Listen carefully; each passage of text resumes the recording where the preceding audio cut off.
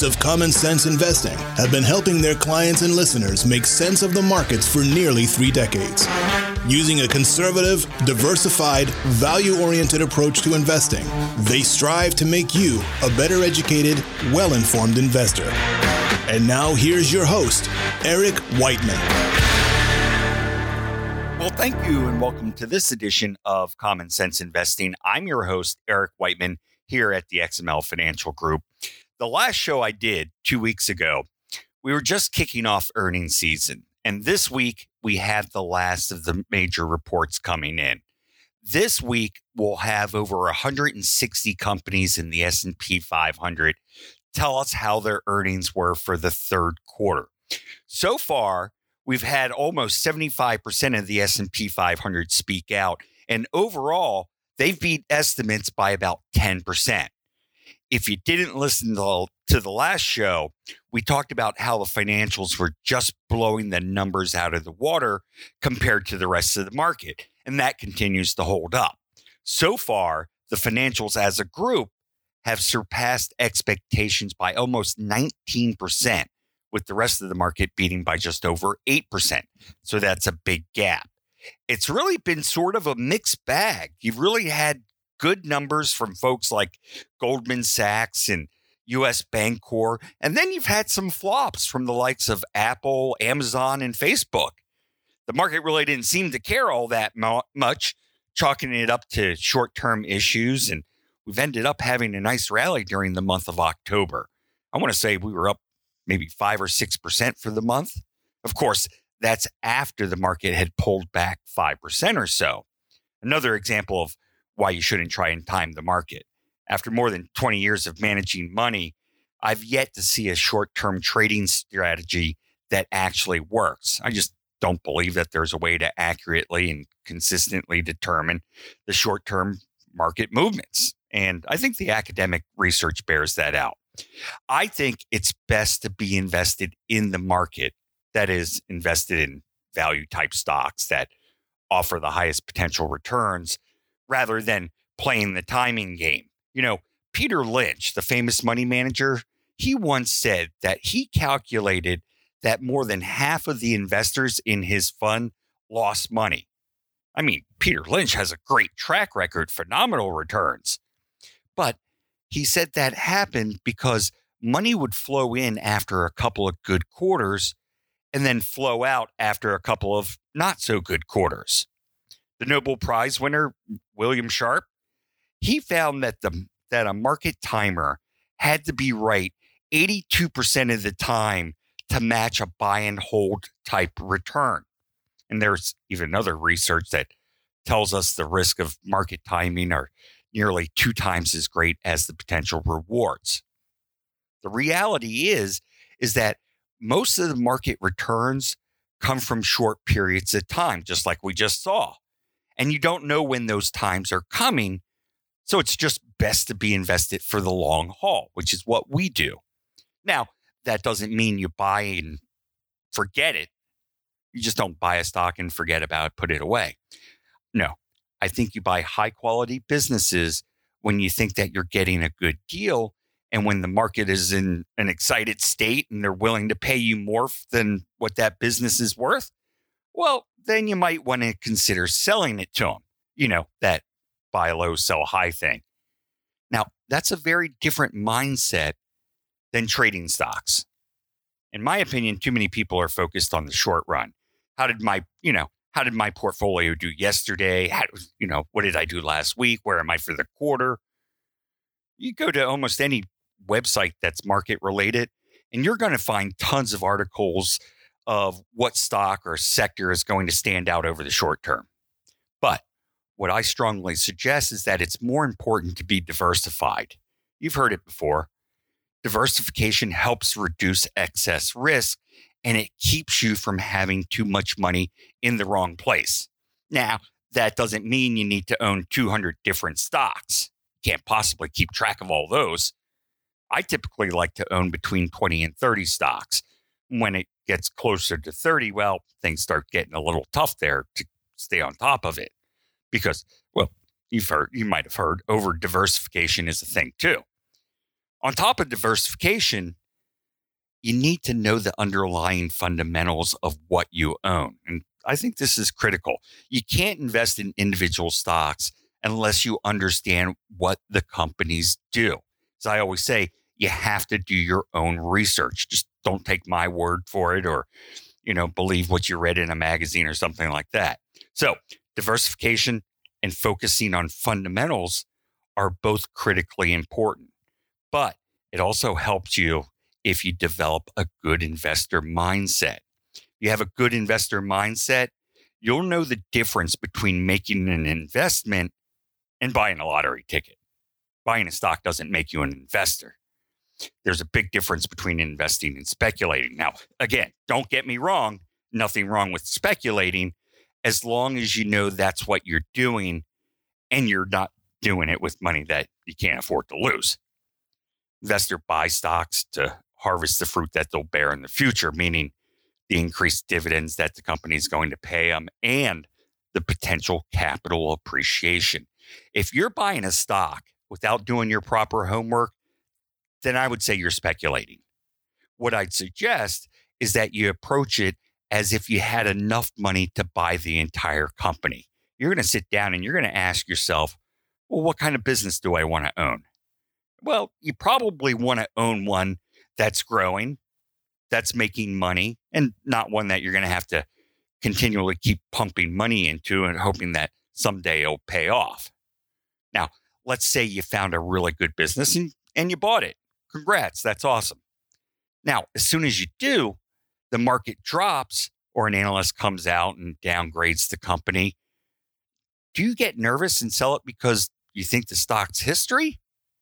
Because it's down a few points?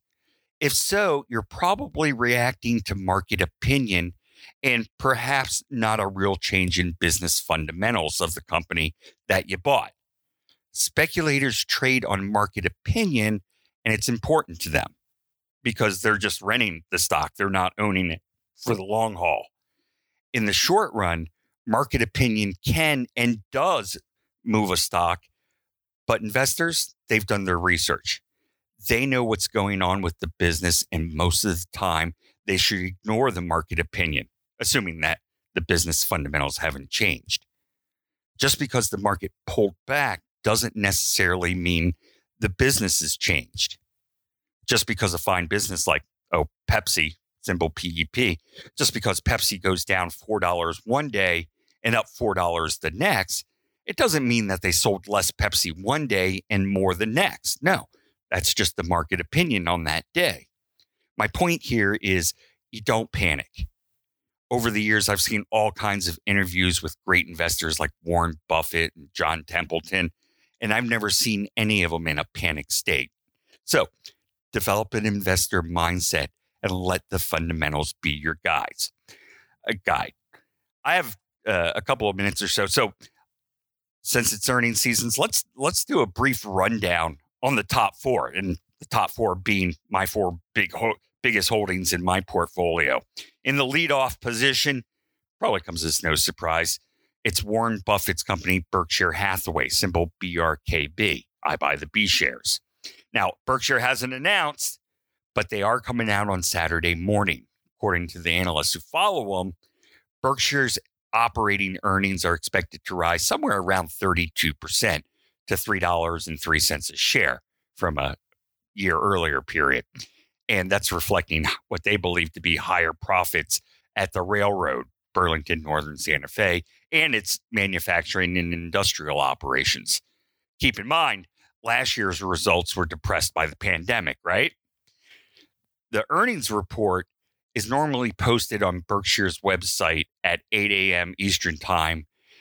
Buffett prefers a Saturday release because he thinks it gives investors a chance to digest the results before Monday's trading rather than just having this after hours craziness. So investors who own Berkshire are going to be looking at how much stock they bought back during the quarter and if there were any new purchases in their portfolio other than Verizon, symbol VZ, which we already know.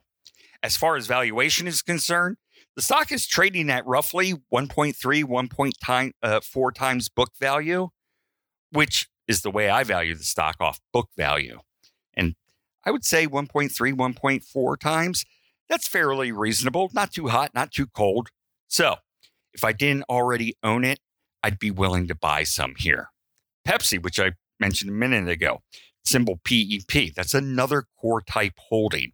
And you'll notice the top four I'm talking about are core type holdings as opposed to longer term trades. Every company is struggling with supply chain issues, and Pepsi's no different. But they managed it particularly well.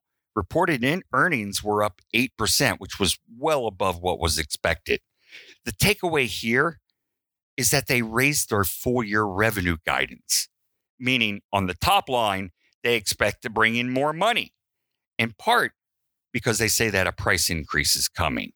You're going to be paying more for a can of Pepsi or a bottle of Gatorade. And the real question is how much of their cost is going to go up, and how much are their input costs going to go up, and can they protect their margins? As I speak, Pepsi is trading about 25 times earnings, which is fairly expensive. So I wouldn't be so gung-ho about adding a bunch. But again, it's a core holding, so I'm a little bit less price sensitive, but I might just keep this to a little nibble if I didn't own any. Johnson & Johnson, symbol J&J. This is, my opinion, the drug stock, the one I want to own. If I could only own one, this is it. The reason I like it is because it has three different businesses. Remember, I talked about diversification earlier. You have the pharmaceuticals, the medical devices, and the consumer products. It's rare that all three are going to be headed in the same direction at once. One's going to be zigging while the other two are zagging, or vice versa. This quarter, all three were higher. Pharma was up 14%, medical devices up 7.5%, and the consumer products, they were chugging along at almost 6% growth.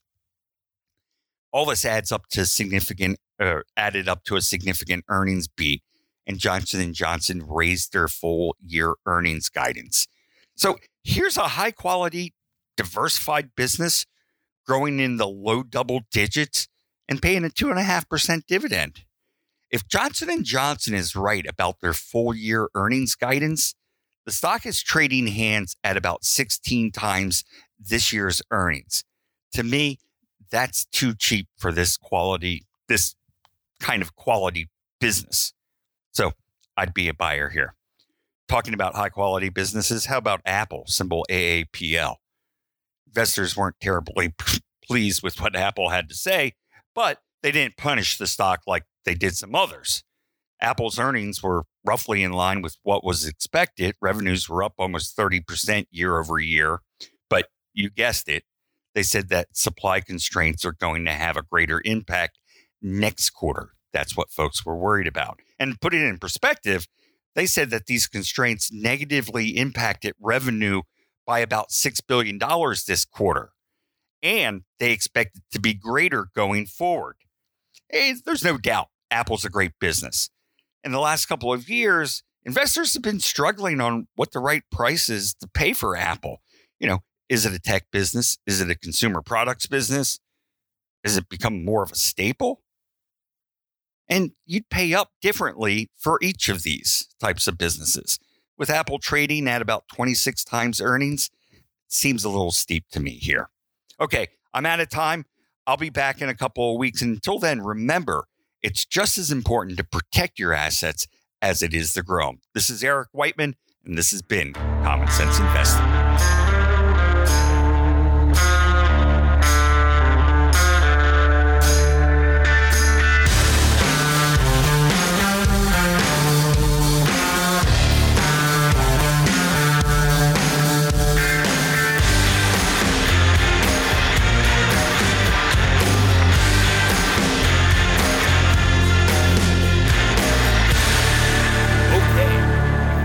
Show. Now it's time for the really good stuff. So listen up. It's the disclosures. The things I talk about during the show, they're just my opinion and are not necessarily those of the XML Financial Group. I typically own and trade the securities I'm discussing, both personally and for my clients, but not all of them. Likewise, employees of XML and our affiliate broker-dealer may be trading and providing advice regarding the securities I mentioned to their clients as well. Don't construe this as personalized advice or a solicitation to buy or sell a security. No, you should consult your own financial advisor to see if it's appropriate for you. It's also not a substitute for tax or legal advice. I suggest you get someone who's qualified in those areas so you can get the advice you deserve. When you're talking about asset allocation, diversification, rebalancing, they don't guarantee better results and they don't eliminate the risk of losses. In investing, there are no guarantees. Just because you use these strategies doesn't mean you'll outperform someone or something who doesn't. I like to make projections and other forward-looking statements, which are just that, opinions, and are not actual results, and are only valid as of the date of this recording. Things change constantly. XML Financial LLC is an independent registered investment advisor.